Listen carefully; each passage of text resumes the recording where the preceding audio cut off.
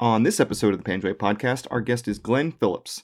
Glenn is a master's student in social work currently, but served as a sergeant in the United States Army and Army National Guard. In 2012, Glenn served as a specialist, minesweeper, and team leader on 2nd Squad, 1st Platoon, Bravo Company 164. Episode 5 of the Panjway Podcast starts now.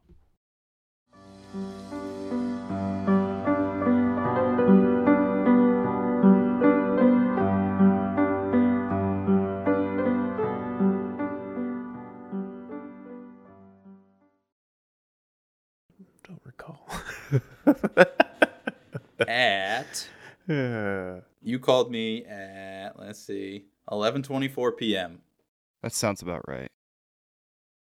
I wonder what I would call him for. I don't know. Probably just tell me I look so handsome. It's true. Yeah. That's what I wanted to call it.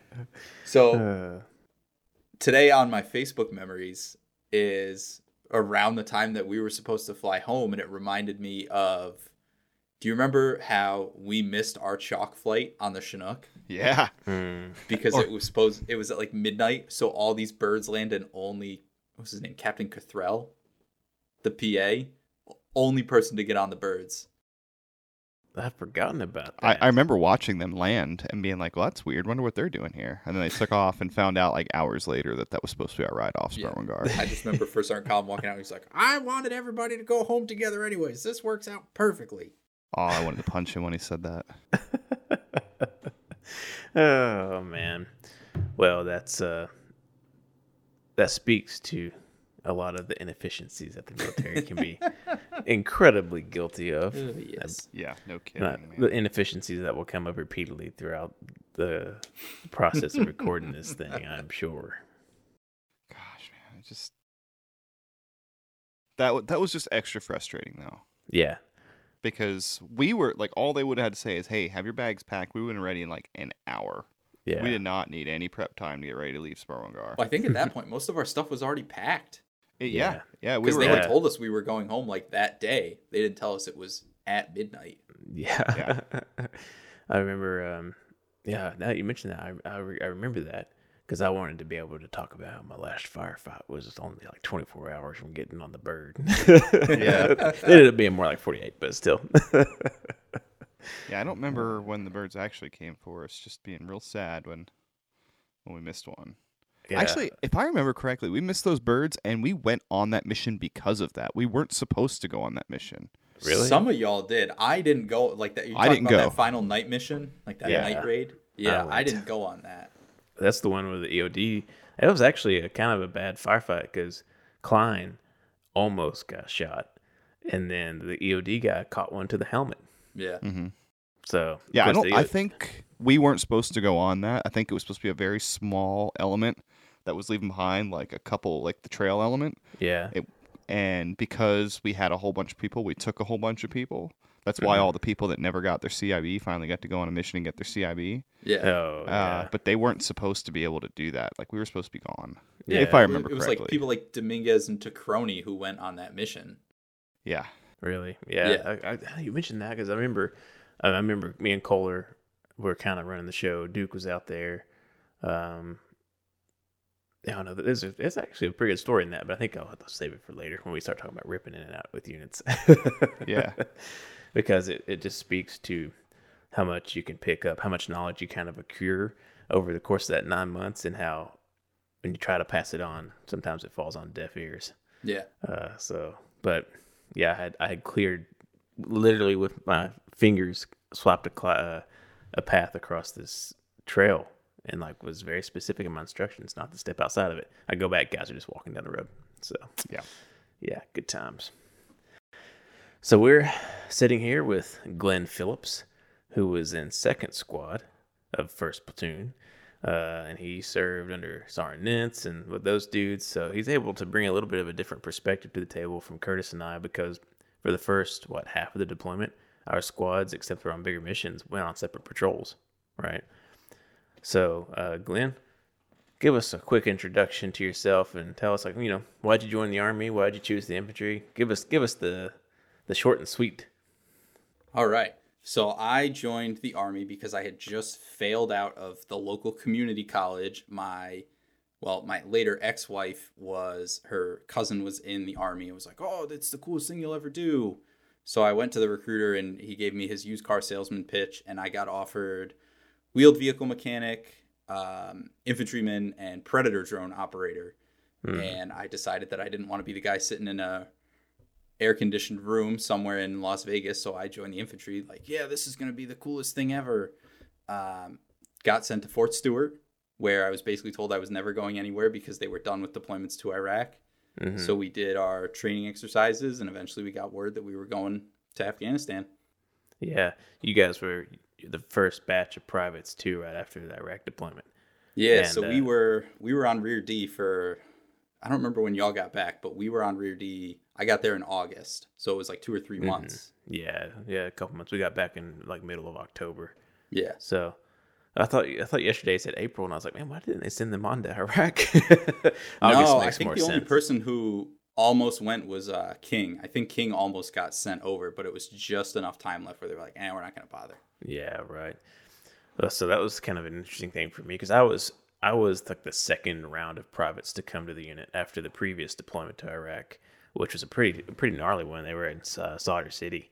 Yeah. And so it was like a very similar experience for me in that I had a big, long train up. I mean, I was in the unit for 8 or 9 months before we deployed and things like that. So it was very similar to what you had a long time. You had a year and a half before we deployed. Yeah, just about. Yeah. Probably longer than that, actually. Yeah. Which at that time was a long period of time for someone to go without deploying. That was kind of the end of big that time. era. Yeah, because up to that point, like Third ID and 164 had been 12 on, 12 off since 2003, since the invasion of Iraq. So that was what, 2010. Yeah. So that's for I think Bravo Company was on its. I think that was the fourth or fifth deployment for the company to Iraq, and then of course then Afghanistan came down the pipeline. Which that was a wild twist because that 18 months all you're doing is mechanized training. So you're doing gunnery tables, you're running dismount patrols out of Bradleys and stuff, and then it was this instant switch. Yeah, I think we were like halfway through our last gunnery table in the Bradleys, and then it's like, nope, gotta start humping gear again. I was very disappointed because at that point I didn't give a shit about being badass infantryman. I just wanted to sit in the Bradley turret and eat Twinkies and play video games. Might as well go park it. Yeah. We switched gears out of the mechanized stuff, and like, I remember the rumor mill kind of ebbing and flowing. Basically, as soon as we got back, it was like, we're Afghanistan, we're going to Afghanistan. And I just remember thinking like, okay, yeah, right. But then there was a serious increase in rumors leading up to whenever we found out. Do you remember that similar kind of vibe? Yep. And then I remember nobody knew a date for a long time. Like nobody even knew a month. It was just like, oh, it's coming. It's coming. And I kind of remember hearing, I think we were actually at NTC when they were like, oh, well, it got pushed to the left. You're leaving sooner. And we're like, okay, but sooner from when? Like nobody actually knows when we're supposed to be leaving. Yeah. Like, oh, yeah, you'll figure it out. We're like, cool. Thanks, man. Yeah. And I think that speaks to how like weird it was in the lead up to that, because when we led up to Iraq, like, I got there in March of 2009, and we knew we were going to Iraq in October. Yeah. October, November. They had that timeline not nailed down. And then for us, it was, even up to the week we deployed, we still didn't know exactly what day, because I remember everybody sweating whether we would get St. Patrick's Day off. That was like our last 4-day weekend before we deployed. So, but we did get it off.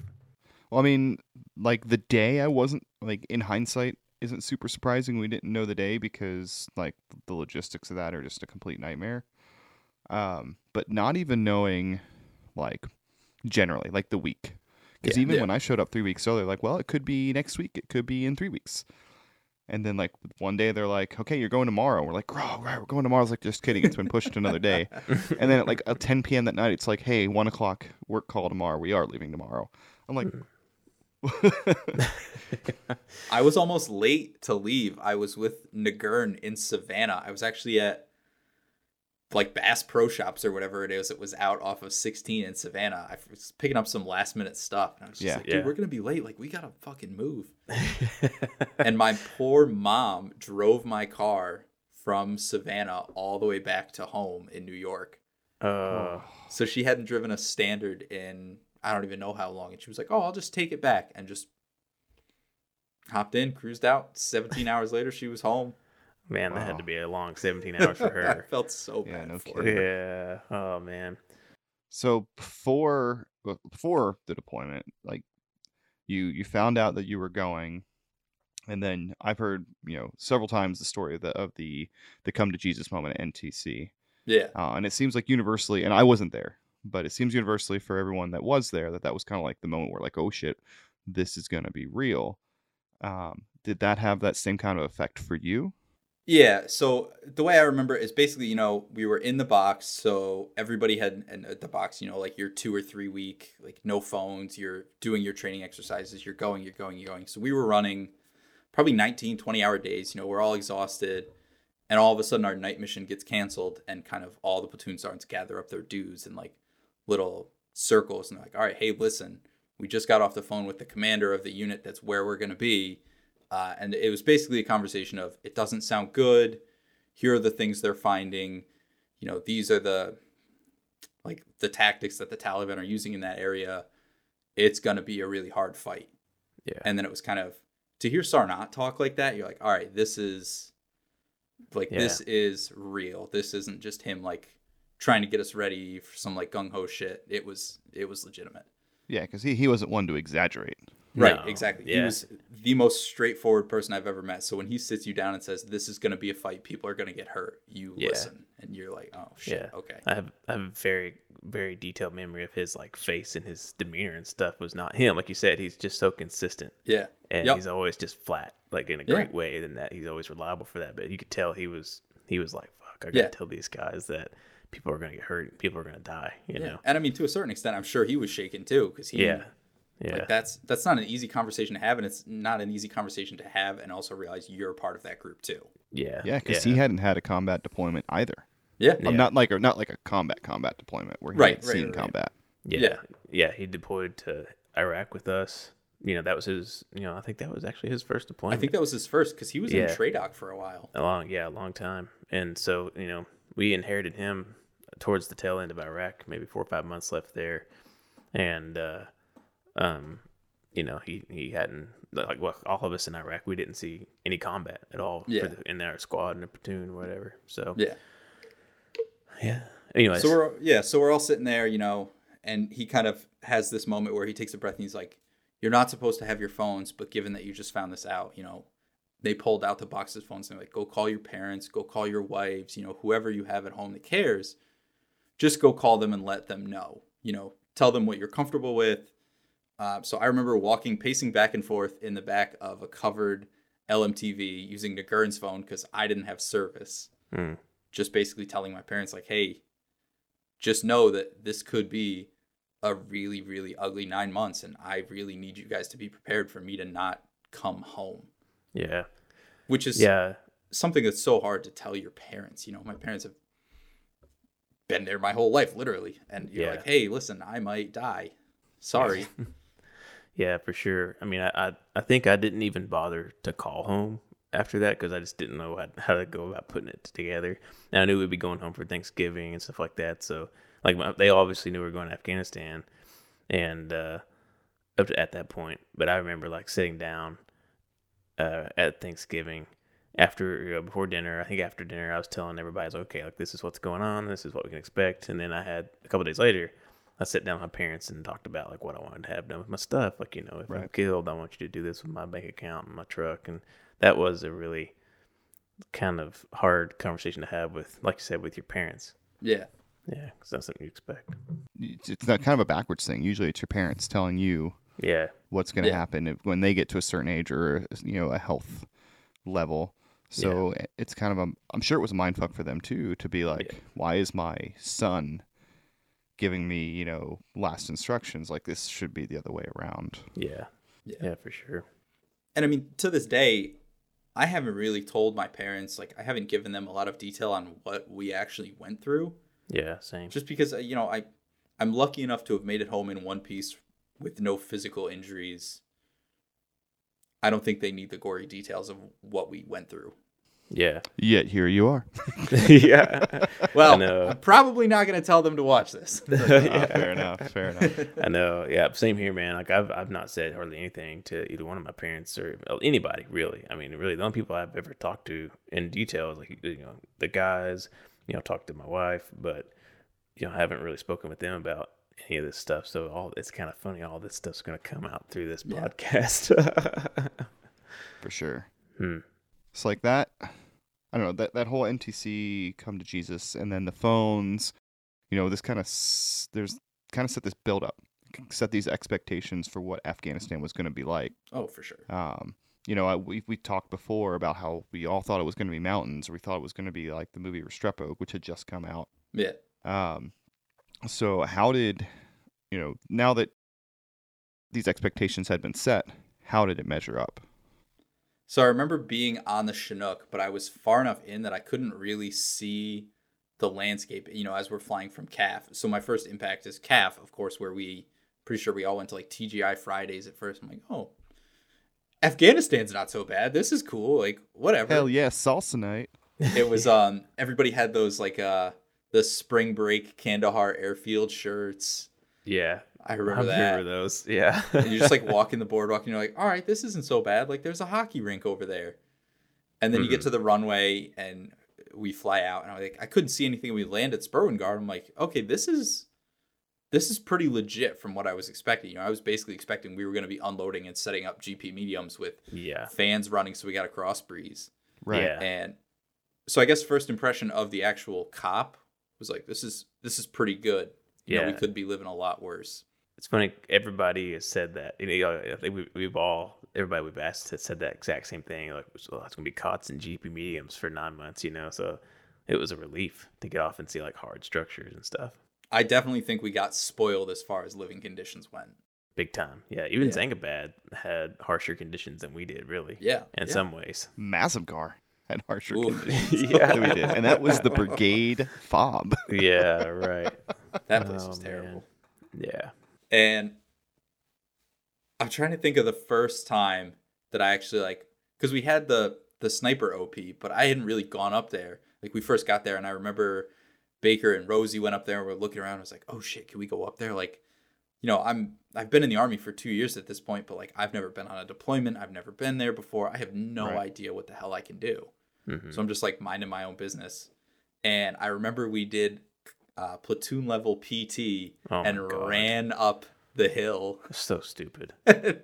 I'm looking out over it. I'm like, all right, where's all the mountains? And then you run back down and you can see to the south, you can see the Reggaes. And you're like, okay, there's some, but like, I thought this was going to be all mountains. Yeah, same here, man. I remember doing that PT run and thinking this is fucking stupid. And I remember expecting to get shot. Like, like we're here. It's the perfect thing. It was a defilade, like a PKM could just whack right up the formation, Yeah. Mm-hmm. 30-something dudes running up a hill in the wide open. Yeah. Imagine explaining that to your commander. How did you lose 30 dudes on day 3? Well, we decided to do some platoon PT, Sarge. Well, we went for a run. Yeah. Yeah, that was dumb. So that was your first impressions of the landscape. Like I said, it was flat. We were all expecting mountains and stuff.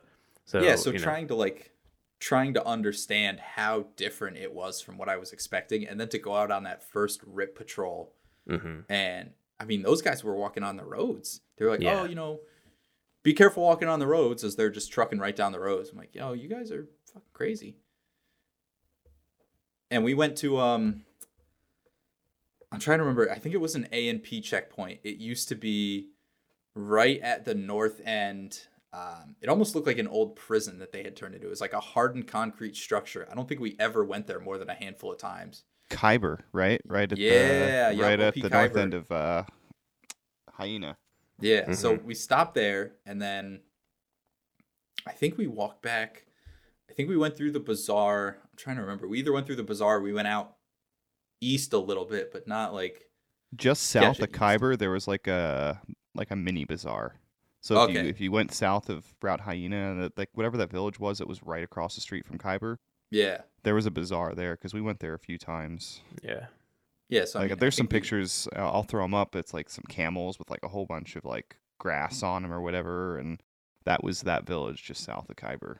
Yeah. Yeah. So we tinkered around there, and then we went back, and I was like, all right, we heard that this place is terrible, but that didn't really seem that bad. Yeah. So one of the things about those first few weeks is like our squad actually ended up getting into 2 or 3 firefights before you guys ever, because you guys were never on those patrols with us. And I No, remember we were so mad too. Everybody was so salty that, we'd be like, everybody would walk up to Nintz and be like, yo, can we just go out with third? Like one time they always get shot at. Like we just want to get our CIBs. And it's like, nah, man, your time will come. Just like chill out. Yeah. Right. Well, I remember coming back from the first one, talking to Brown. He was like, "Man, you got, what was it like?" And I was like, "Well, we got shot at, and we shot back at them, and And then the So second, descriptive. yeah, right. Well, we had a whole episode dedicated to it, so I figured I wouldn't That's true. regurgitate. I Yeah, appreciate it. but the second firefight came down. That's the one where Perez got pinned down on that hill, and Yeah. I remember walking, and that's when we got smoked so bad walking back to the trucks because we were like covering open ground. And I remember getting back from that one, and I think it was Brown again. But man, I can't believe you guys got another firefight. And at that point, I was like, yeah, it kind of sucks actually. Well, to make it even worse, you guys were driving the trucks that we walked back to. So you had to hear us getting into a firefight, sitting in your truck being like, these motherfuckers. Yeah. Well, that's what we did for at least a couple of them is, we would just drop you off. We started calling ourselves the Second Squad Taxi Service, like subtly. It wasn't like something we advertised. People would be like, "Oh, Second Squad Taxi Service going out," Yeah, and we right. would just shuttle you guys, and you would get in a firefight, and we would just sit there all pissed off. Oh man, we talked to Nance about y'all's first firefight, and it seemed fairly mild. I mean, It was very.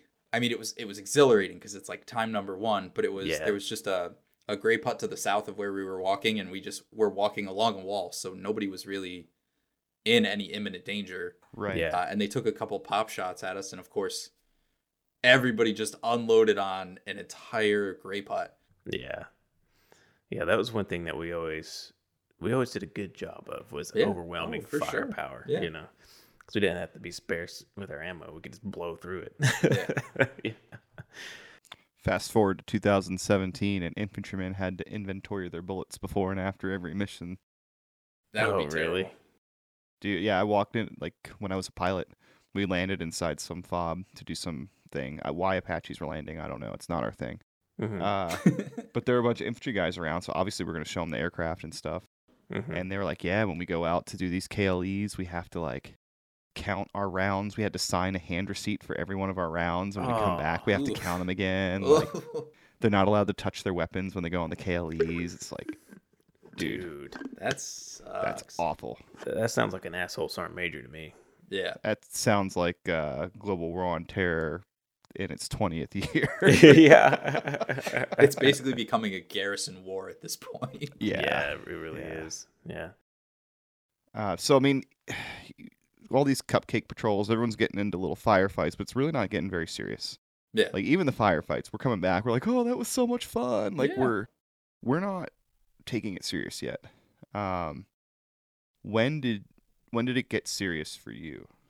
When did you know, it's like, okay, this isn't fun anymore. Like, now I have, like, serious concerns about getting back. Yeah. Well, so the way Second Squad did it is we split up into like 3 smaller fire teams. So the first team was Brown, Smothers, and Hewlett, who did the clearing for the first 3 months. And then it was me, Wilkins, Nagurn, and Mayo was in charge of us. And then there was like Duke, Kobos, Akoa, I don't remember, and Ebro was like the assault element. So I would say it probably got real for me when I switched to being the clearing guy. Yeah. And it was kind of this like, all right, now I'm in front, now I'm the guy who everybody has to rely on. And there were a couple missions that were like, all right, this is pretty scary. I don't really like this.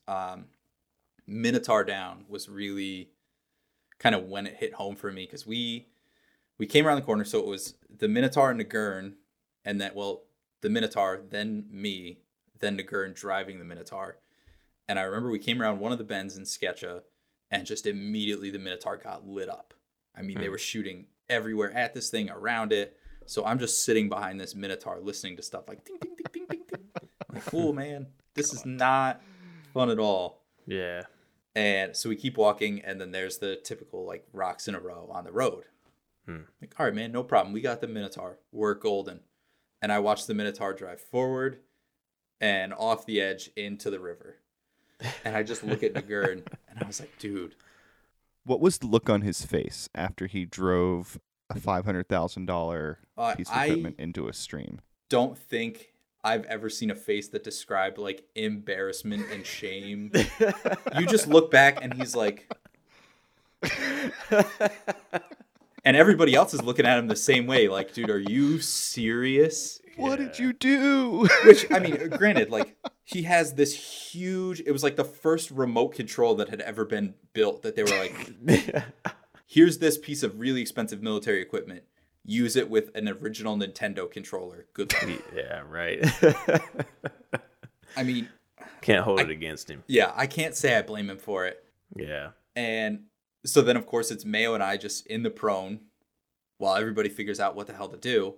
And a couple of the times the conversation came up, well, we know there's an IED there. Let's just turn on the GPR and go through it. How And about I was like, no? I don't want to do that. I'm the guy who's going to have to go through it. Yeah. And I mean, like, Nintz and stuff that like that got poo-pooed pretty quickly, and that was not an option. So then it was, we pushed back. And I think when we started to move back is when the guy popped around the corner and took a couple pop shots at us in the ricochet that hit Boyce. Yeah. And that dude got lit up. I mean, every single person that could shoot shot down that alleyway. Yeah, right. And then eventually the decision was made to move into that compound that was just behind us. And I remember walking up to like clearing up to the front door of that compound, past guys that had already, you know, they're laying there. So I know it's clear, but I felt like my heart was going to explode out of my chest. And I froze in that doorway. I remember I couldn't even walk in there to like look around. And so the A&A ended up walking in first. But I sat down underneath that little like straw awning for probably 20 minutes, just thinking like my heart was about to explode out of my chest. Yeah. Did you ever feel like you were properly trained and prepared to do that job? To clear? No. I you know, honestly though, I don't know how you can properly train someone for stuff like that. Like we did the little lane at CAF where you like go through, but I mean, it's an ever evolving battle that we're in. So it's not always consistently going to be, okay, you know, pull out, like, what did we use in the beginning? The Valen. Yeah. Or was it the Valen? It was the Valen, the Chia, and the Minehound.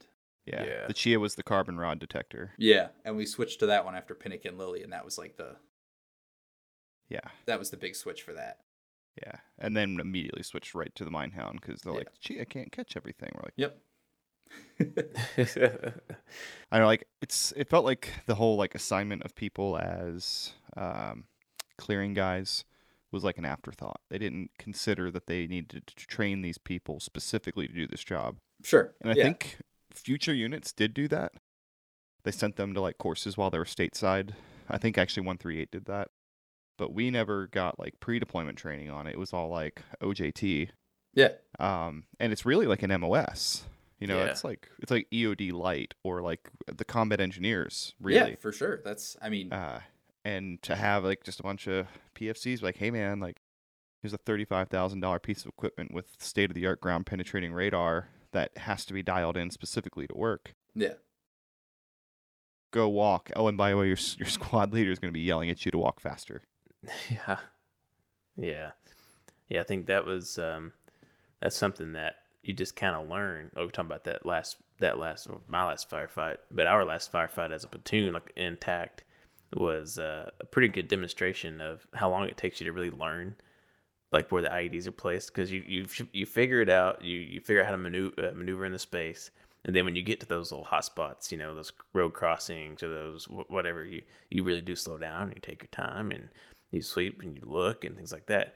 But then when you're walking down a grape road, like you're not sweeping for anything, you know, you're just hauling ass to try and get to the, you know, to the next little hump to climb or whatever. Yeah, well, to a certain extent too. I mean, the Great Bro was pretty much a guarantee IED free. Yeah, exactly.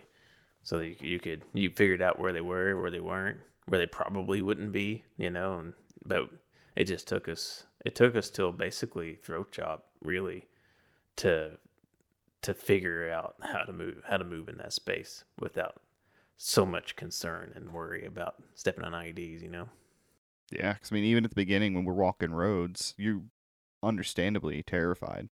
So you're sweeping every inch of the road in front of you. Probably wasn't necessary until you got to those choke points and those natural lines of travel that we talked about in previous episodes, but we didn't know that at the time. We got like that IED lane at CAF. We're looking for landmines at first. Yeah, You yeah. know, our You're looking mind for like wasn't- PNM mines. Yeah. Our mind wasn't in the right place, and that's not our fault. But yeah, I never felt like we were properly prepared to do that job. No, that was. No. I mean, and even the lane was only 10 or 15 minutes long. Yeah, it was a joke, really. Yeah. Just like Better than nothing. Better than nothing. True. But, Yeah. I mean, they pretty much taught us how to turn it on. I seem to remember like they really harped on tripwires at that lane for at yeah. least part of it. mhm. Not a thing. Not a Yeah. thing The, that we the dealt lane with. that the EOD guys, our EOD guys, set up for us at Sparwangar was way better. Yeah. It Oh, was for sure. significantly better. Yeah, I actually remember the lane at CAF, and it was my turn to like go down it, and I think I stepped on the ID.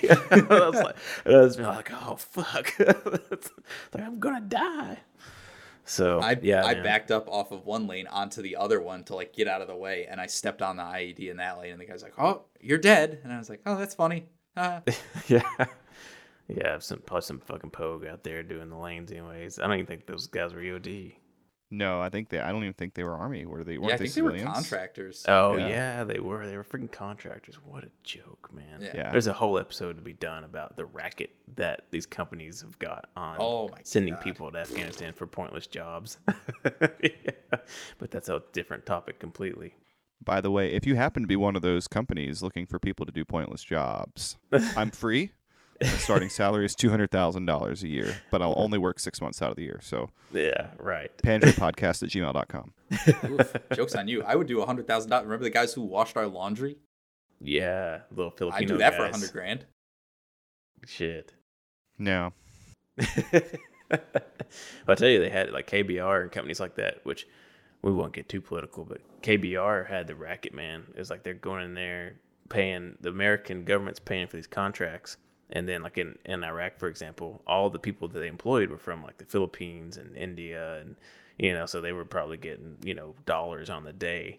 And then KBR is just sitting back, fat cats lighting cigars with $100 bills, laughing all the way to the bank, When it got real bad was right before I went to Afghanistan. So, end of Obama, right before Trump. Mm-hmm. They had like that arbitrary troop cap. Mhm. So like Mhm. aviation units, what they would do is they wouldn't bring their own mechanics. They would only bring like the crew, like the line crew chiefs for the companies, but all the people that did like the resets and the heavy maintenance, they wouldn't bring them. They would hire contractors to do all that work. So we would bring half of our formation because we couldn't bring all of them, and they would pay a whole bunch of schmucks $100,000 a year to work on the helicopters instead, while we got privates that make $25,000 a year sitting at home because there's a troop cap. Yeah, right.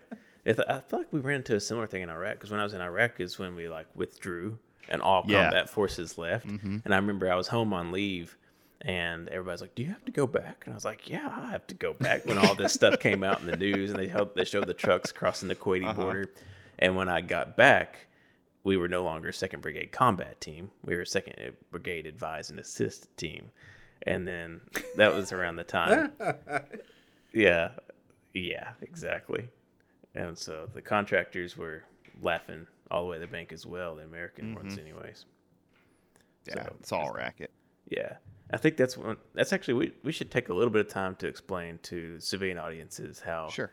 whenever you're deployed, essentially you have these massive bases like CAF, and Iraq was full of them. Afghanistan really only got Kabul and CAF, Yeah. and maybe Jalalabad. Yeah, J-Pad was sizable. Any place that had an air base. So Yeah. any place that aircraft were stationed, you had a pretty decent footprint. Yeah, and I remember flying into that was actually an epiphany for me. I was flying into Fob Striker, which I think is just north of Baghdad, and it was one of the big, huge ones. And I was looking out the little porthole of the Chinook and thinking there's nothing but tan buildings all the way to the horizon. I mean, it was like a city, you know? Mm-hmm. And I remember thinking, okay, this is fucking stupid. Like, we don't need to be spending this kind of money so people can have Pizza Hut and Taco Bell. Like, this is why it's costing us $1 trillion a year, you know, to fight this war. So Yeah, but would you want to fight that war without Pizza Hut and Taco Bell? we did. Yeah, That's we the thing did. that sucks about it. And they fucking rocketed the Pizza Hut. We got to Oh, go yeah. back, and they were like, "Nah, Pizza Hut's closed." A rocket hit it, and you're like, "God damn it!" Yeah. So he had one thing, took it away. We did have TGI Fridays. I hit that thing up. Yeah. Yeah, for like $40 a plate. Yeah. Yeah. They were like, "Oh, you can get a milkshake," and it was like those Gatorade Sport shakes. Yeah, those are gross. Yeah. Remember, Boyce was so excited to get his damn milkshake. With Yeah. his fentanyl lollipop in his mouth. I'm getting a Yeah. milkshake. Nuh-uh. Not till you get to America, buddy. Oh, man. Poor bastard. I wonder how long it was before he actually had a real milkshake. Germany.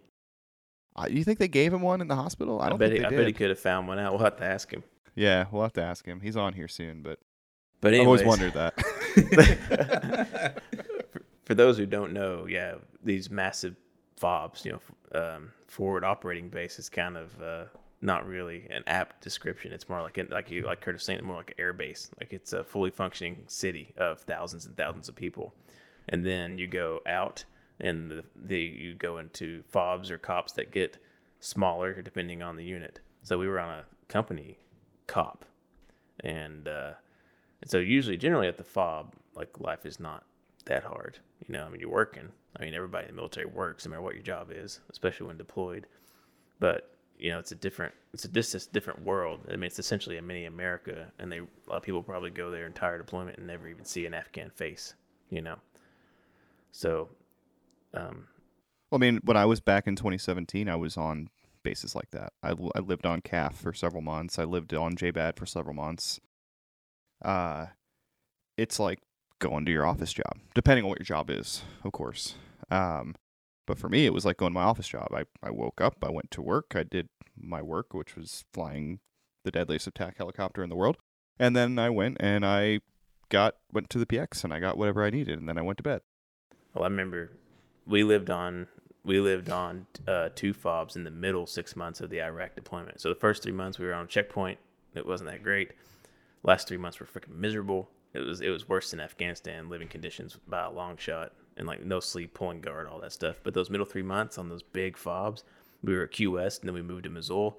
But QS, man, they had like a bus service, you know, so you could take the bus to the DFAC and you'd have stir fry and Mexican food and like all these crazy. It was not bad in terms of like the living conditions, but also it didn't need to be there because these people could have gone their 12 months just sleeping on cots and eating MREs and, you know.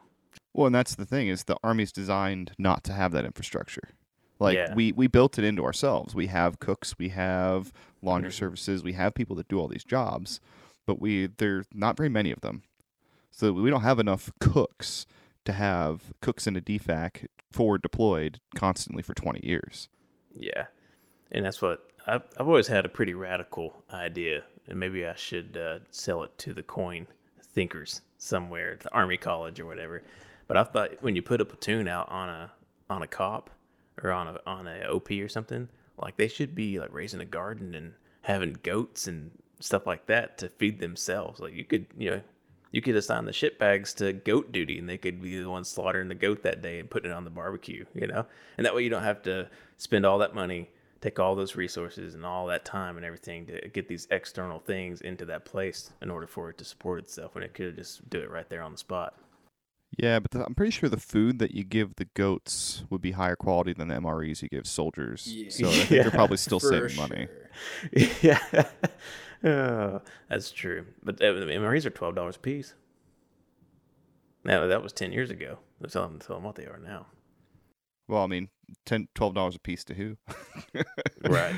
$2 someone. to make, Yeah, $15 a piece. at the PX. Free to me. How many gallons of fuel does it take to fly them to Afghanistan and put them on a truck and drive them out to Cops Bear One Gar? So, anyways, But yeah, I mean that's a good point. There's a huge backbone to the military presence in both of those countries. Anytime you're in a war for an extended period of time, I'm sure Vietnam vets have their own stories about the big fobs and the crap that was going on there too. It probably was to a lesser degree, but the same thing.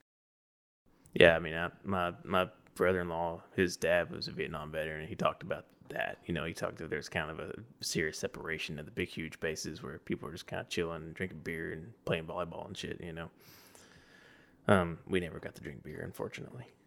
No, but we did experience that difference. You know, we roll Mm. into CAF dirty, with dirty uniforms, with our combat trucks, and you know, people, you had MPs trying to pull people over for not having their lights on or not wearing a seatbelt, or you know, not being Yeah. allowed into the DFAC because your uniform was dirty, or Oh, that's the worst. or stuff Yeah. like that.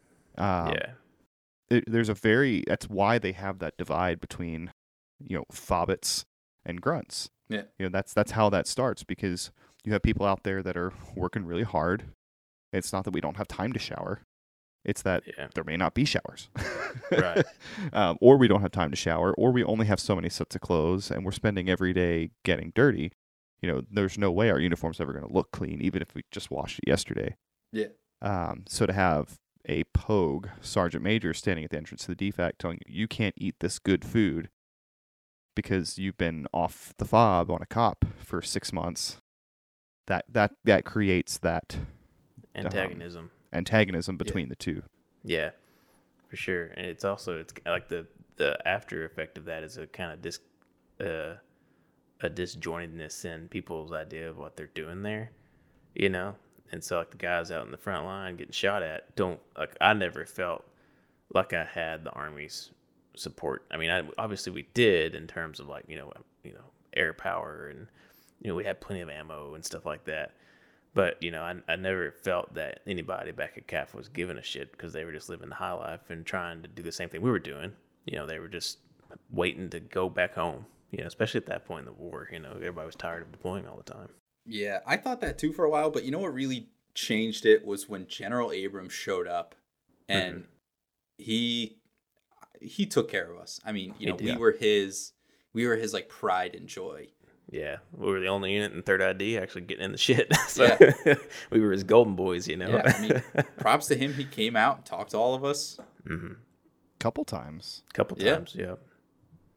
I remember he came out and he asked us like what we needed, and we had gone to this stretch where all we had was like The blueberry milk. muffins Yeah. and like beef stroganoff every night, and we're like, we gotta do something about the food. And then like the next day there was a Chinook with a couple pallets full of like at least different options for food and the milk and stuff like that. I Yeah, think he the stole rumor the was milk from Zangabad. Yeah, I was going to say Yeah. the rumor was he went to Zangabad and stole it all. Really? Oh man, that's what's up. And to our listeners, Major, or at the time, he was Major General Abrams, and he was the commander of 3rd ID as a whole, of the division. And about halfway through our deployment, he became the commander of RC South, Yep. which Yeah. is where we were assigned. So he was the 2-star general assigned of our whole AO, and at the time, we were the only 3rd ID unit that was regularly in combat. It's Yeah. this little tiny company that was attached to a completely different unit out there just getting in gunfights left and right. So I'm sure he's like, I got to go see these guys. I got to see Yeah. what's up. Yeah, because the rest of the battalion was at CAF. Yes. Yeah. Well, Fob it was- Liberty. Oh yeah, it's CAF's neighbor. Yeah. And there's a lot of like pissing and moaning and grunting and groaning to do about that. But I think to wrap this conversation up, and then I'll get off my soapbox a little bit until it comes up again. But if you're one of these people that was on the fob eating Pizza Hut and taking the golf cart to the NWR to shoot pool and play video games, Good for you. just own it, man. Like, don't go around talking about how you were pretty much infantry, or how you like went on one patrol with some combat engineers one time or whatever. Like, just own it. Like, yeah, I was there, and you know, it was pretty sweet. We had pizza and pool, and nobody's gonna hate on you for that, because you were just doing your job. Yep. You know, don't try to pretend you're doing something like. And same thing for you infantry guys. Don't go around slinging your war stories all over the place, knowing full and well you're either exaggerating or lying through your teeth. So, for those of you who weren't in the military, or for civilians, the big flag is we. Anytime the word we comes into the story, be a little suspicious because we could be a fire team or we could be a battalion. So when we took contact every day and we had so many, casualties or whatever, you don't know what that we is. So anytime you need to hear the eyes when somebody says, I almost got shot, that kind of thing, that separates it. Yeah, be proud of your service. You don't have to. Yeah. You don't have to exaggerate your service. Be proud of it. If you Yeah. never saw contact, you joined the military in a time of war, and at any moment that could have changed. You could have seen contact. Mm-hmm. There's no reason to be ashamed of anything that you did in the Army No. or the military in general. Just Yeah. don't lie about it. Yeah, man, just own it. And that's the thing I tell people all the time. People that are interested in, like when I had classmates in school that may be interested in joining, and I said it doesn't matter what you do, like you're going to work. Yeah. So, my father-in-law was 20-year Navy man. He spent 10 years at sea, so half of his career was at sea, and that dude worked like a freaking dog, those 20 years. And so, nothing but respect for the people who are putting in the time. Now, if you're like a legal assistant or something, then, If you're a legal assistant, I appreciate your hard work for helping me buy my house from Afghanistan. Thank you to that lonely hero out there in Kandahar. So that about covers our opinion on our fellow soldiers and fobbits. And again, I say if you served, thank you for your service. Like, be proud of your service.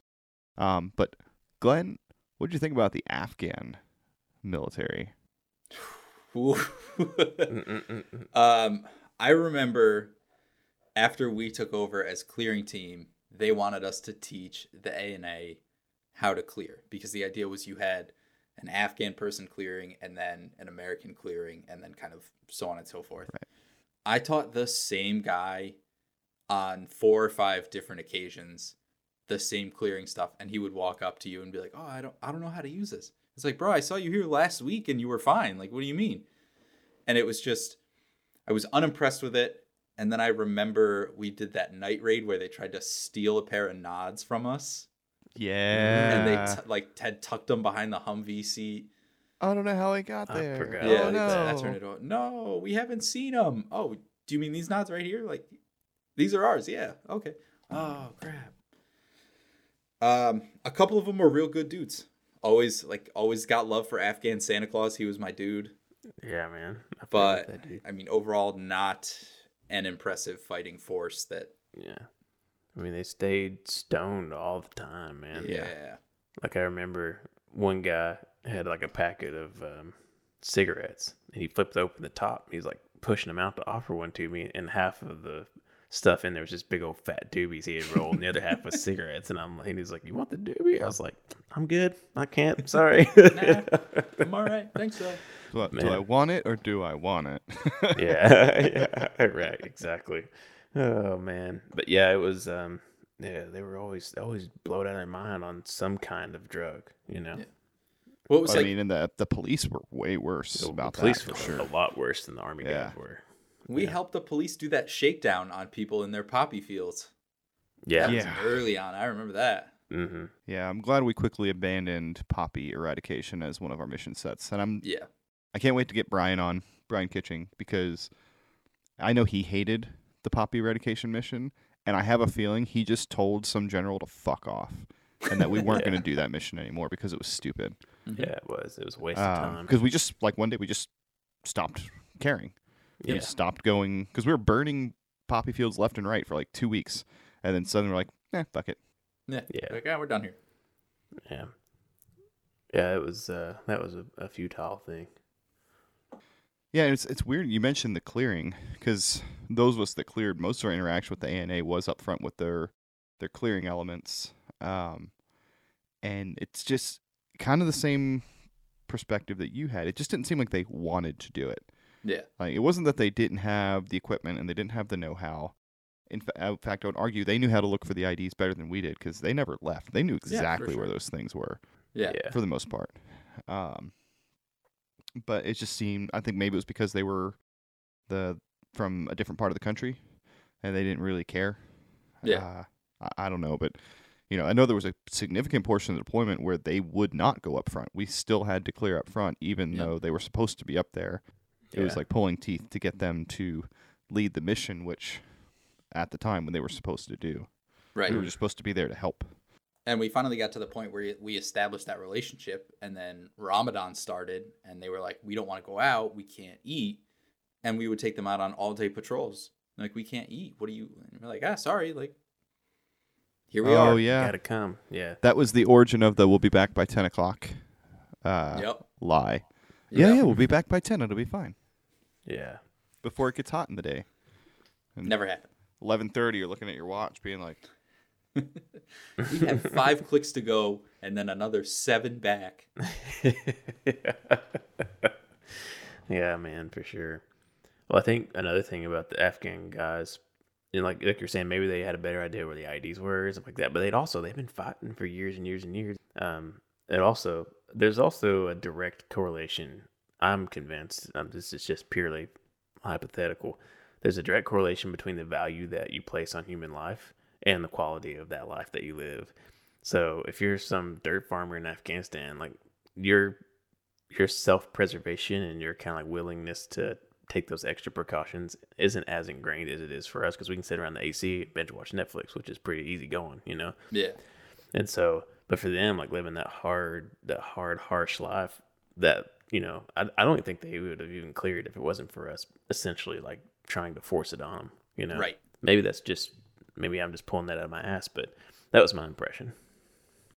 I think the unit we had with us was a big factor. Yeah. Because when I talked to other people, especially the guys that worked with ODA out by Balambi and stuff, they had like Afghans that cleared for them that were awesome. They were just like super squared away, knew what they were doing, super passionate. And we saw some of that with like ANCOP and like the Afghan commandos when I saw them I worked with them in 2017. It was a completely different animal. Mm-hmm. I think it has a lot to do with that particular unit at that time. Yeah. I know, and a lot of guys that, you know, like I've heard nothing but good things about the Afghan commandos, but the only people who ever worked with those guys was SF and, you know, stuff like that. So we never got to work with them, you know. I got to work with them a bunch in 17.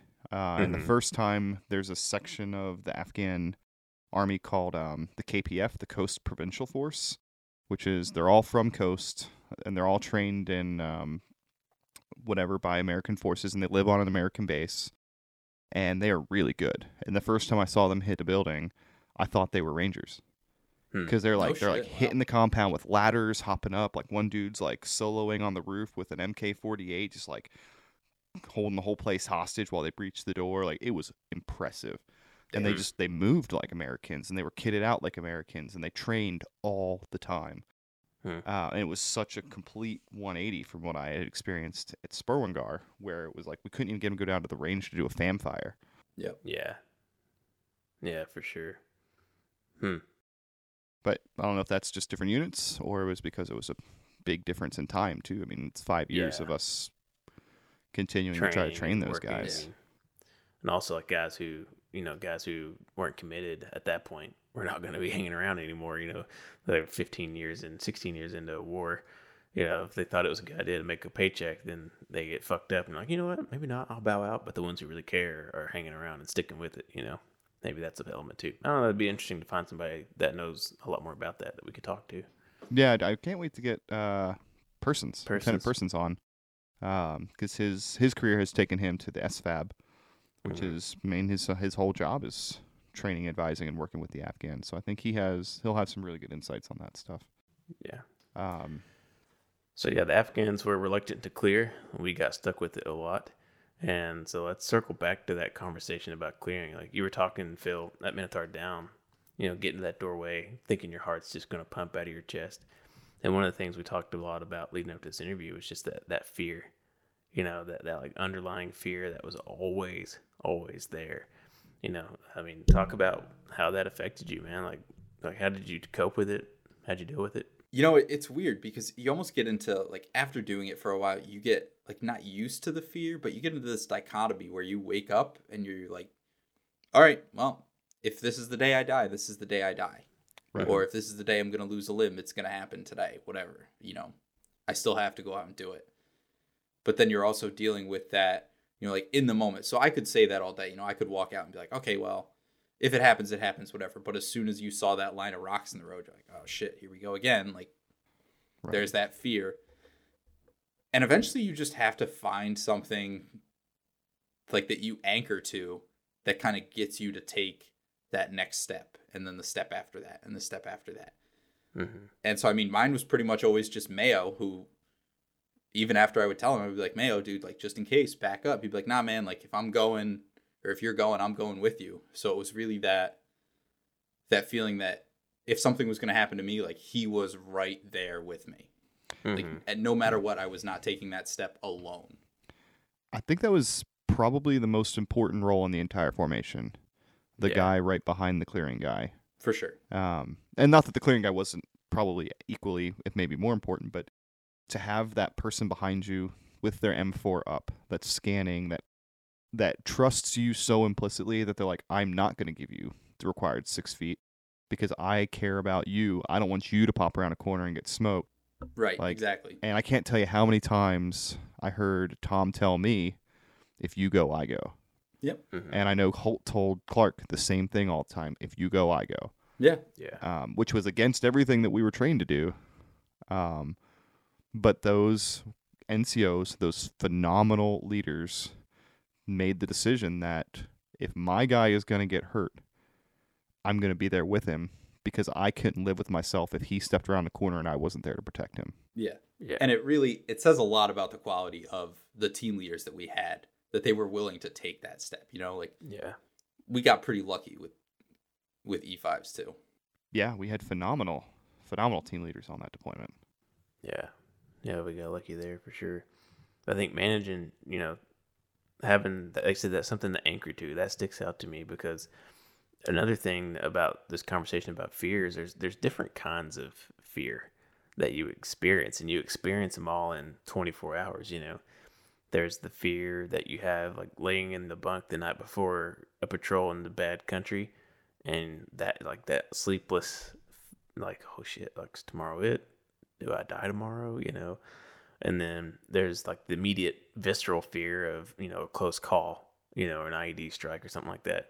But then there's that fear, like you talked about, pushing into these places where it is accelerated because you didn't know what to expect in terms of IEDs, Yeah. And that's the problem when, I don't want, not to toot my own horn, but when you're good at clearing, you get the shitty missions to clear for. Yeah. So I was always the asshole that had to clear for night raids. Mm-hmm. So I'm sitting there, I'm like, all right, here we go again. If there's any time there's going to be like the IEDs turned on, it's at night. Yeah, for sure. And it was always that, you're just laying in bed during the day. They're like, oh, go get some downtime for the night raid. And you're just laying there like, all right, well, this is it. My favorite thing about clearing on night raids was using a device that had LEDs and sounds to mark positions and then being told to turn off. Earplug that they gave you? No. Yeah. No. Yeah. But you still had to turn the LEDs off at least, even if you use the sound. So doing something completely by sound without being able to do the most important thing about clearing, which is seeing the ground in front of you.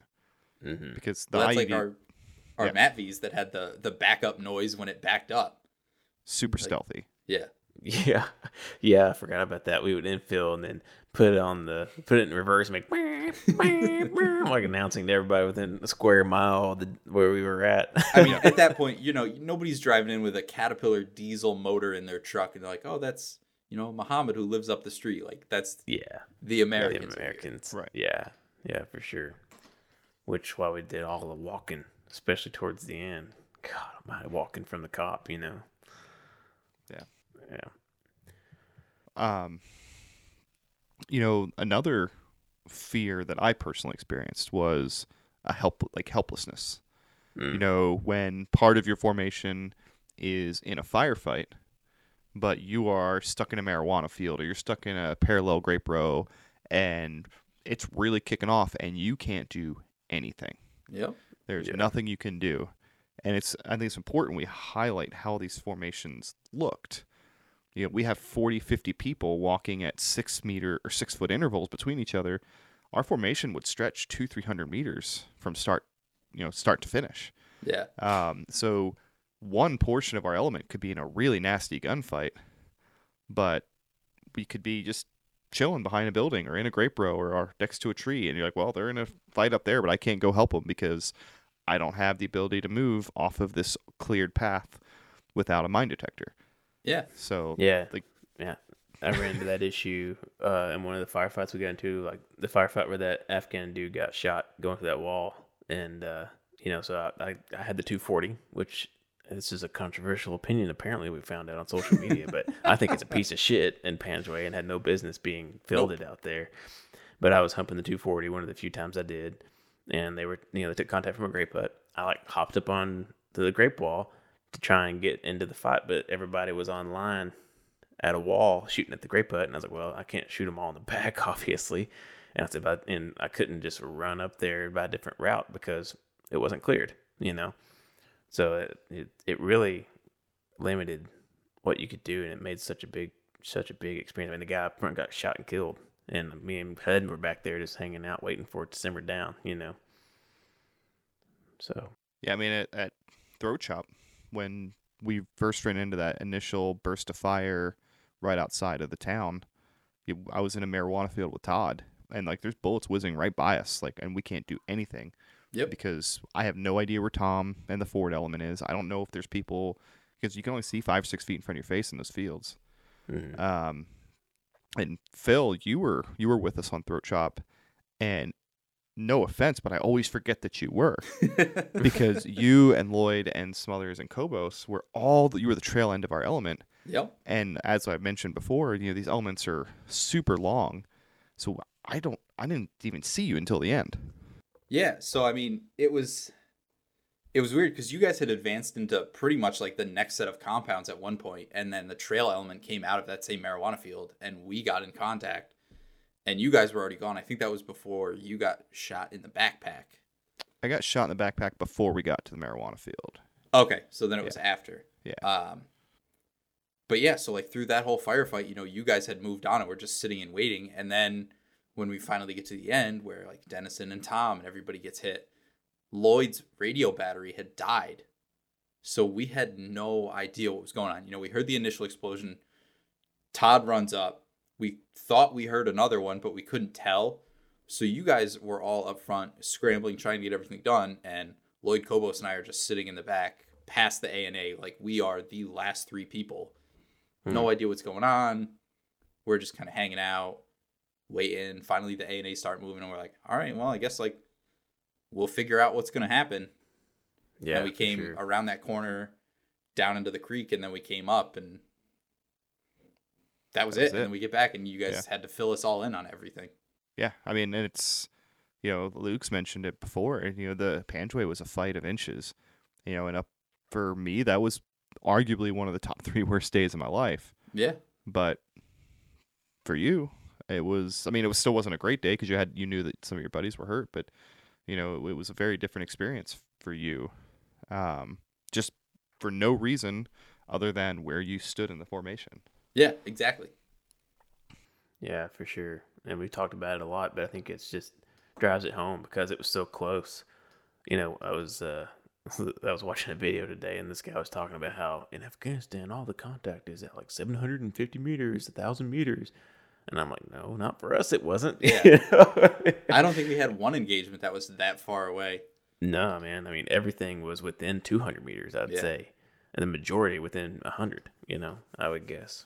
Well, and I know the 138 guys were super stoked when they brought their MGS, that big gun on top of the striker. And they're like, we're going to use this all the time. I'm like, I don't think you're going to get as much use out of it as you think you can, because you can still only shoot what you can see. Yep. Yeah. And with everything being flat, you can only see to the next kalot or to the next, tree line. And even from the top of the hill, you can only see so far. Yeah, that was a big limiter for us. So why we couldn't really effectively use our snipers is why even if we had tanks, we couldn't have effectively used tanks. That's why that Gustav was so critical, because that gave us that capability to have a major weapon system like that in our element that didn't have to be on tracks. And Luke, you are quite the proponent of the Carl Gustav, so why don't you give us a little schooling on the greatest weapon system in Panjway? One of the things that the Goose did for us, man, is it completely changed how effective we could be at squishing fighting positions. Because we've talked a lot about, we would get hit from these grape huts, we would get hit from compounds. So these guys were behind 3-foot mud walls. And so for the uninitiated, sadly, you don't understand how beautiful this thing is. It's a 84 millimeter recoilless rifle, which is a fancy way of saying it's a bazooka. But it's not a bazooka in that there's only one way to shoot it, which is out and explodes. It comes with I can't remember how many different kinds of rounds. Tons, like 5 or 6. Tons of rounds, yeah. Yeah. That's just what we had. This is what we had, yeah. They have these, the big ones for us that really made the difference was the airburst round. So you would get your range, let's say 150 meters, you dial it in on the round, slap it in the goose, dial it in on sight, shoot, and this thing would go out, up, and explode. So if they were, the first time I shot the Gustav, actually, they were shooting at us from one of the little hills, mounds. Why am I blanking? Cemetery things. What do we call those things? The shrines. Yeah. Yeah. So they were shooting at us from those positions, which was pretty common because they were elevated and they can actually get a little bit of elevation on us. And so, they were shooting at us from one of those shrines, and, there was mud walls and stuff, and we couldn't do nothing. Threw that airburst in, and it was the perfect shot. It landed right on top of that fighting position, and that did it. That until the next one, until the next firefight. But that pretty much ended it. But that was a game changer for us. And then another thing that really made a difference was the round that has a delayed impact. So, traditionally, like if you're using 40 mic or you're using like an AT4 or something, as soon as that round hits where it's going to explode. So it's good in that it's obviously going to mess somebody's world up if they're on the other side of a wall when an explosion goes off, but it's not going to kill them. It's not going to wound them. But the Gustav, you could set that delayed impact to round, and it would actually push through these mud walls. It'd push through the grape huts and explode on the other side. And then they had another one, which we rarely used, I think because it was so expensive. And the heat round. The heat round. Yeah. There's only so many of them, and those things were devastating. And they would essentially collapse a building. It would punch through the wall, and it would just send out this massive concussive ball of heat, and it would pull all the oxygen into this source of heat and crumble buildings. It was an intense weapon platform. And up until that point, pretty much the only people that had them were special operations guys, like Rangerback guys and SF. And I think we might have even got ours from SF. I think they somehow managed to gift them to us or let us sign them out or something. I can't. Maybe I'm wrong in that, but that sounds right. Yeah, it's definitely no, but fuck, yeah, Steph disappeared on us. Well, the beauty of the Goose too was it wasn't just, with the AT4. If you're carrying the AT4, that's one use and it's done. And then you're just carrying this empty tube on your back. The Goose, you could have an AG carrying 4 or 5 rounds, and that's so much more efficient than carrying just 1 or 2 AT4s and the laws that we had from Vietnam. Mm-hmm. Yeah, that we had to blow up 3 weeks into the deployment because they were all 4 of them fired. Stuff. Yeah, I can't remember which mission it was, but I remember Bally. He grabbed 4 of them, and they all misfired. He was so mad. Yeah, I remember that. Yeah, so that was a couple days later. EOD took everyone we had on the cop, drove them out into the desert, and blew them all up. Yep, that was a big explosion too. It was a big explosion. That was a good time. But yeah, the Gustav. And the Gustav's light. It weighs 20 pounds unloaded. Mm-hmm. Actually, the AGs ended up carrying more weight than I did because it was awesome, man. 20 pounds? Are you kidding me? With just your kit and 20 pounds? I only had 85, 90 pounds of shit instead of 110 to carry around, Yeah. When I had the Goose. And then I cemented my position as the Gustav gunner whenever we got into that first contact, and I got that, knocked him out of that shrine. Yeah. It's beautiful. It's such a good, oh man, I just loved it. Because, what's not fun about shooting something that explodes, Well, yeah. Well, and I think the reason that, and I agree with you, I thought the 240 it's a great weapon. It works really well. It's definitely better than the SAW as far as the quality of the weapon and how well it works. Mm-hmm. But to use it in that environment, in addition to a SAW, didn't make any sense. It didn't bring anything new to the fight because you couldn't move that 240 up and back in the formation and really make a difference. But the Gustav, by having this really flexible 2-man team of a Gustav and AEG gunner, and they're light, mm-hmm. It was an instant firefight ender. And you didn't have to get in the same kind of positions that you had to with a, machine gun, because we could shoot a Gustav over people's heads. We just had to let them know it was coming. There's no risk Yeah. to it. Yeah. So we could quickly get into position with that thing, and as soon as that thing went off anywhere near the Taliban, that firefight was over. Yeah. And that was not the case with a 240. Like, we could spit the 240 at them all day, and they'd keep chasing us all the way down the Grape Row, shooting at us every 15 minutes. But if we launched an effective goose round at them, that took the fight out of them. Yeah, for sure. And I mean, all you had to do is make sure there wasn't anybody in the back blast, Yep. which we failed at a couple of times. quite a few times. Piper dislocated his shoulder, and Ebro got his noodle rocked pretty bad because it was at Haji Gul Muhammad, I think. No, it was the one before that, where we like essentially leapfrogged compounds. And Oh, yeah. yeah, That was so I also Haji Gul Muhammad. It was just a different time. Oh, okay. So Yeah. I hopped up on the roof, and Ebro thought he was cool by like going downstairs and like sitting in this little nook behind the Ventura of the goose, and it rocked him, his noodle, man. He was Yeah. deaf for like 5 minutes. Yeah. That was a fun firefight, man. Like, and was. there's not a whole lot. And Glenn, you were up on the roof with me, weren't you? For part of it. So I started in the, like that intersection. There was like the lowercase T intersection. So one end went into the compound and there was the roads. And I don't even remember who was out there with me, but I had 2 saws out there with me, and I was just in charge of kind of keeping them going. And at one point, Dan Baker came out and was like, yeah, they're all up on the roof, but I don't want to go. And I was like, all right, cool, man. Like, you hang out here. I'm going to go shoot at stuff off the roof. And then I went up there and I was with you for the rest of it. Yeah. It was That just was one of fun. those few times that we got in early and we got there fast and we set into the compound and we had fire superiority before the firefight even started. Right. We were kind of It just was- waiting for it to happen. It was one of those rare moments where we were prepared and it wasn't like an ambush. Well, when I think about how towards the end of the deployment, we really, like I said, the first thing we did was started rolling as a full platoon, because at that point a full platoon was like 12 people, you know. But we rolled as a full platoon, but we just kind of hit this groove where everybody was hitting their licks, and you know that firefight always stuck out to me because it went so well, even though one of the 138 guys almost got killed. So I actually remember he was in the prone, and and they opened up the firefight with the AK, and the round hit like right in front of that dude's chest. Like it must have just hit the wall just below where he was like kind of pushing himself up a little bit. And I was like, fuck, he's dead. You know, like these guys have been here for 3 days and somebody's already died.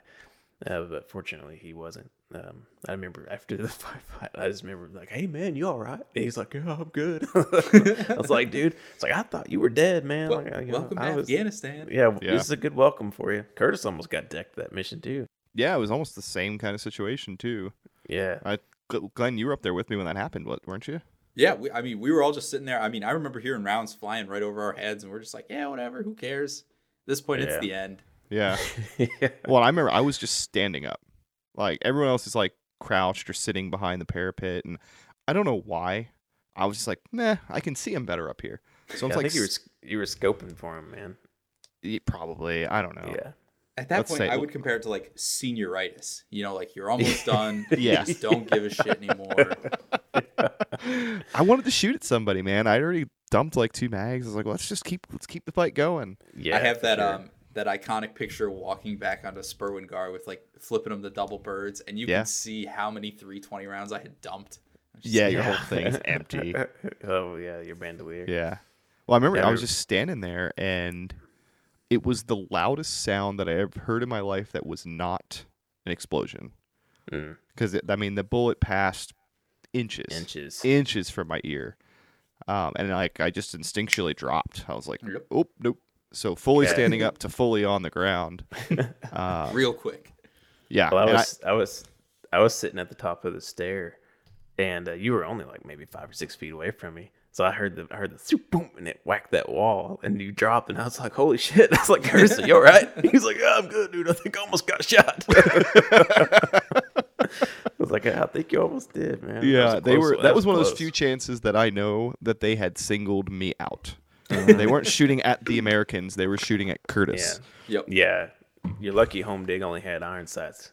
Yeah, 'cause they were like they were probably 100, 120 meters out. I during don't that know, firefight. yeah. At least that the ones that were hitting us from the north. The guys from the south were pretty close. They were only like 20, 30 meters away. Yeah, they were pretty close. Yeah, But other than that, it was good fun. Yeah. it was. Yeah. I got to shoot the Gustav twice in that firefight. It was really fun. Well, and we would be remiss not to mention how you shot it the last time, where you had no ear protection. So you found that grape hut and you stuck a finger in your ear and fired that thing one-handed. And then what did you say after you fired the round? If my memory serves, I've turned to Curtis and I went, "America." That is precisely what was said. And there's no exaggerating in this story. That is 100% exactly how it went down. And that proves that it's a recoilless rifle because I didn't. Yeah, it's just like shooting a one-handed. paintball gun. Yeah.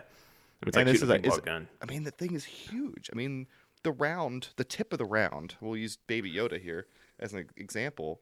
Nice. It's like twice as big as this thing. Yeah. It's 84 millimeters. You know. Yeah, it's huge.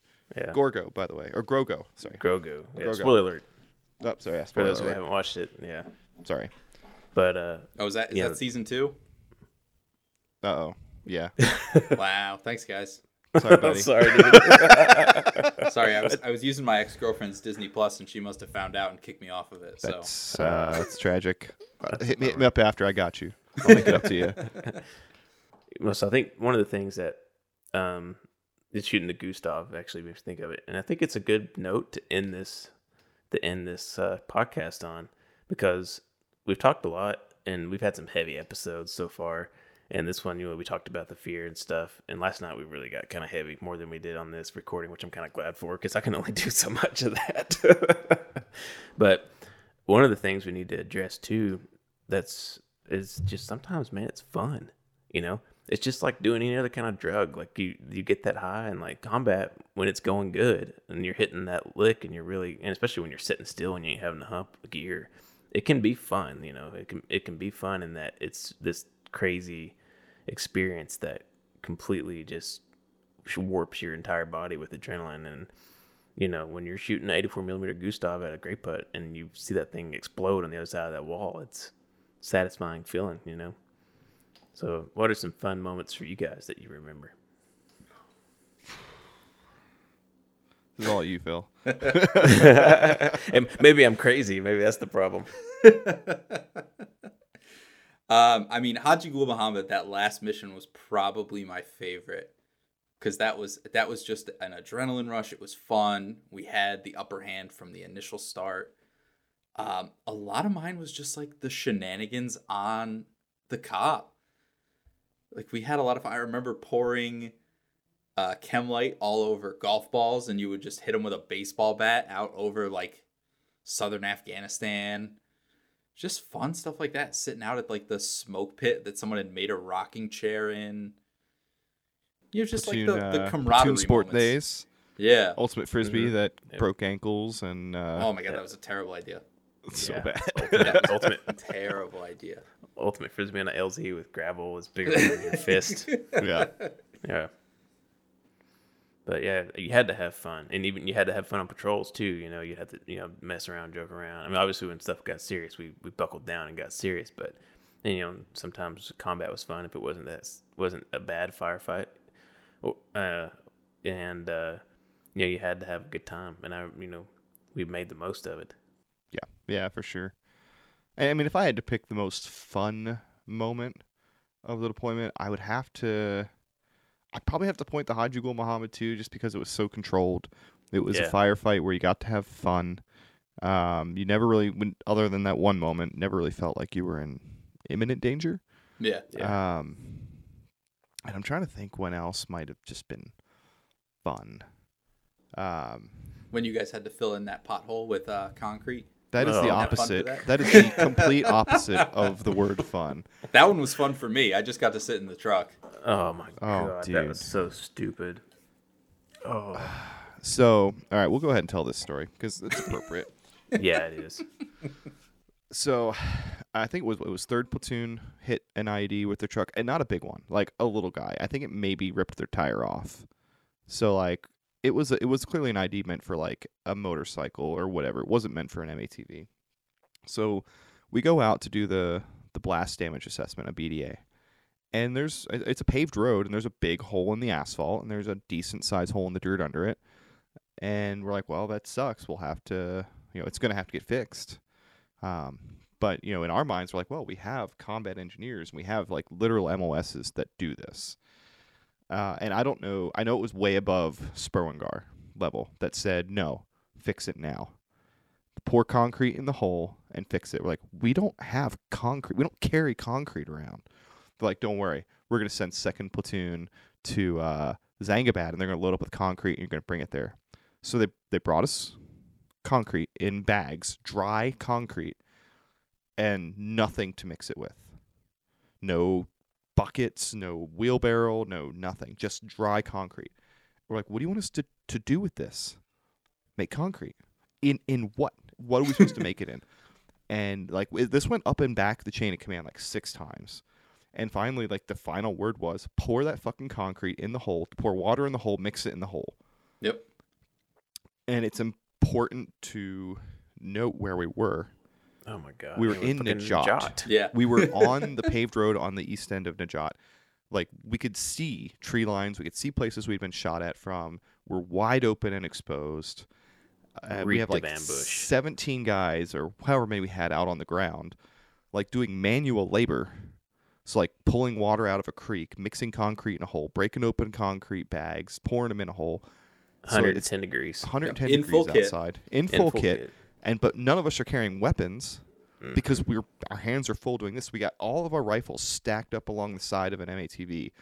Like the gunners and the MATVs are on guard, and there's like 1 or 2 people managing, carrying their rifles. But other than that, we're all defenseless in the most dangerous part of our AO, filling a hole in the ground improperly with the wrong tools for the job. Because some general somewhere along chain of command said, I want that hole fucking fixed, and I can't afford to wait for combat engineers. And what happened that night? The Afghans got a tractor out there, they ripped it up, and then a week later the combat engineers fixed it. Yeah. Yeah, that just speaks to the disconnect, man. There's such a disconnect from like the lived-in, on-the-ground experience. Because we all knew it was fucking stupid, and we all knew it was a waste of time, and we all knew that I can't believe we didn't get hit doing that. Like it still blows my mind. Yeah, I think the only reason we didn't is because we had 4 or 5 trucks that were like right around us. They usually didn't fuck with us in the truck too much. And then Jot did though. They hit the trucks all the time. Yeah, that's where Burl took a freaking bullet to his dome. Yeah, to his helmet. We should clarify. Yes. He's healthy and alive. He's alive and he's okay, but a little rattled. Understandably. Yeah, that same firefight, I almost got shot taking a piss off the side of the truck. Yep. Mm-hmm. Which, Glenn, you almost got shot taking a piss one time, didn't that you? was I was behind the tree, so I think that was our first time in Najat, which I think we might have talked about this a little bit back and forth on Facebook. That was when Xanadine was his name, the ALP or the ANP commander in our AO. That sounds familiar. That's his name. That's when we were on QRF. We got the word that he got shot, so we rolled out and we walked into Najat, and I think that was the first time we'd ever been there. And there was one point where there was a grape row. I think it was to the west of us because we were walking south. I think it was to the west. Just lit us up. And there's like 2 sections of wall and a tree. And everyone just went whoosh, behind the 2 walls and didn't leave me enough room. So I just laid down behind this tree. And we got back to the base and they were basically like, yeah, no, man. That tree was getting ripped to shreds. And you're like, cool, great. Thanks. Perfect. Yeah. Appreciate you guys. Were you actively pissing whenever they started shooting at you? No, I was just, we were just walking along. Like, we were still in our file, moving along, and all of a sudden opened up the PKM, and everyone just... Oh, I thought you got shot at while you were pissing. That's the story I heard. No, who was it? Somebody, Hewlett and Nagurn, when we did the blocking position. Oh yeah, that's what it was. Yeah. I can't remember which one of them it was. One of them went around the corner of the building, was pissing, and got shot at. Yeah. And then the next time we went out there, he was like, hey, come look at where I got shot at yesterday, and got shot at again from the same exact place. And I just remember Nitz being like, just don't go over there anymore. Yeah. I almost, there's a great picture of you, which obviously we can't put on Instagram, but it's so good. It's that's if you the take same, the fabled combat mission. dump. Oh, is it? Okay. Yeah, that's so close. there was 2 or 3 of the buildings in the compound, so they were on one end getting shot at, and I was over here taking a shit. Well, we have photographic evidence of the act. Minding so my own good. business with my pants down, just taking a dump. They're so good. They're such a good picture, man. It's a very infantry photograph. It is. They should just show that to people who, whenever they sign the line, okay, here's what your job looks This like. is, all right, 11 Yep. Bravo, here you go. Yeah. There you go. Yep. So Phil, you got out pretty. I'm calling you Phil, and I apologize. His name is Glenn. His last name is Phillips. We just always called him Phil, so I apologize. You got out like 6 months after we came home. Yep. So we came home, December 7th, I think. Yeah. 12th. Or I think we left Afghanistan on the 7th, got home on the 12th or something like that. So I went on terminal leave in July of 2013, which was 7 months pretty much to the day after we got back. Yeah. I joined the National Guard actually after, it was probably, I would say a couple weeks to a month and a half after we got back. That's when everything with ISIS started to happen, and I started getting letters from the DoD that was basically like, hey, you haven't, gotten contact with your inactive reserve component unit, which was the 72nd Legal Affairs Battalion. Ooh. So I was like, you know what, man? If we're going to have to go fight ISIS, I'm not doing it with a bunch of JAG officers. Like, I don't even know what I would do. Right. So I went and signed up with the local, National Guard infantry unit, which was the 2nd Battalion, 108th Infantry Regiment. And how was that? It was different. So you show up feeling like the new guy, but you're also one of 5 dudes that's been in an actual combat situation, and the other 4 have come from active duty too. So it's this weird mix of I'm the new guy, but I also know more than you almost. Same culture though, a lot of the dudes have full-time jobs, but they still have that same dark infantry humor mindset, kind of I'll kiss you on the mouth right now if you want. And it's all right, man, cool. Right. But I did 2 years in the National Guard and I got out. It just wasn't doing it for me. And I pretty much just did it as a transition period. So I found people with the same mindset who lived locally to me versus just getting out and basically going cold turkey. Right. And so what are you doing these days?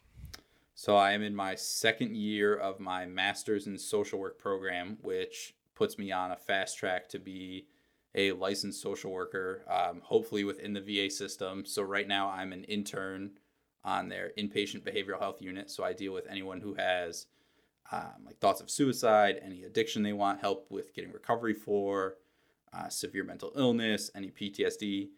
Really anyone who just feels like they're having too hard of a time for them to deal with on their own, they can come up and stay. We only have 15 beds. And I mean, it's a locked unit. So you're coming in, you're not leaving until your psychiatrist says you can leave. Sure.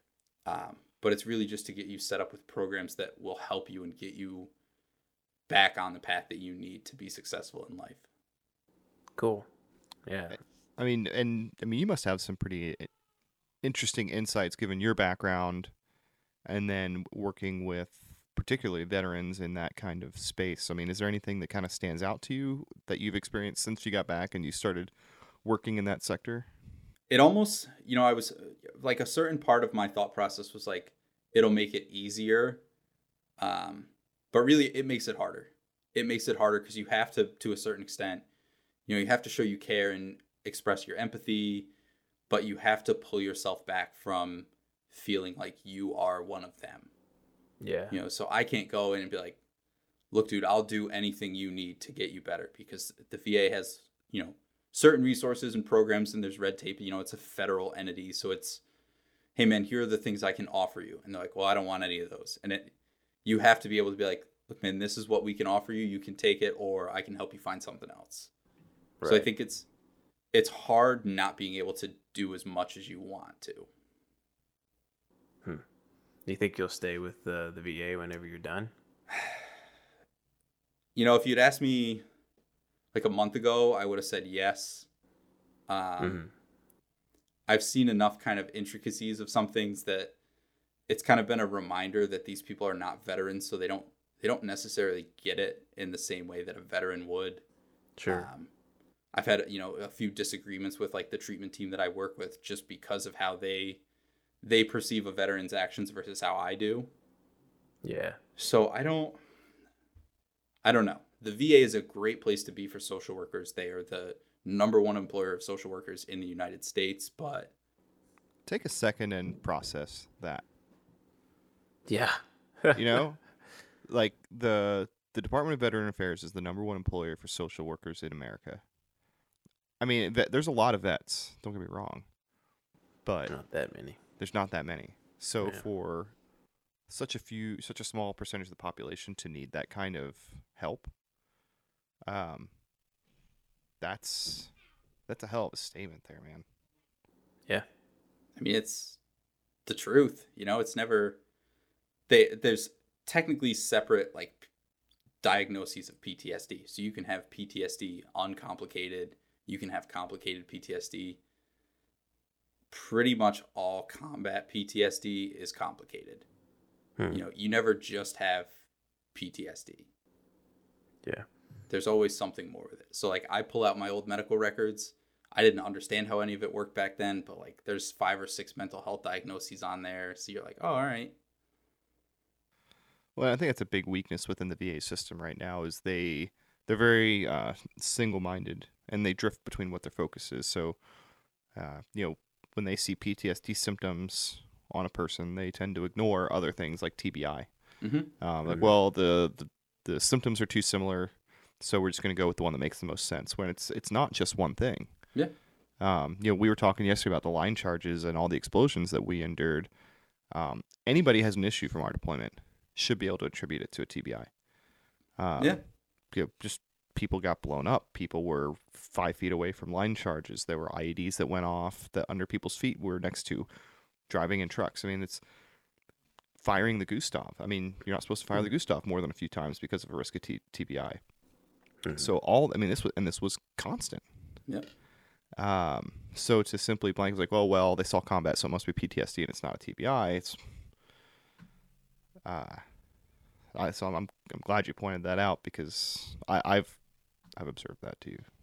And I mean, it's important to remember too. The VA is a federal organization, so as administrations change, so does the mission of the VA, depending on what they want to focus on.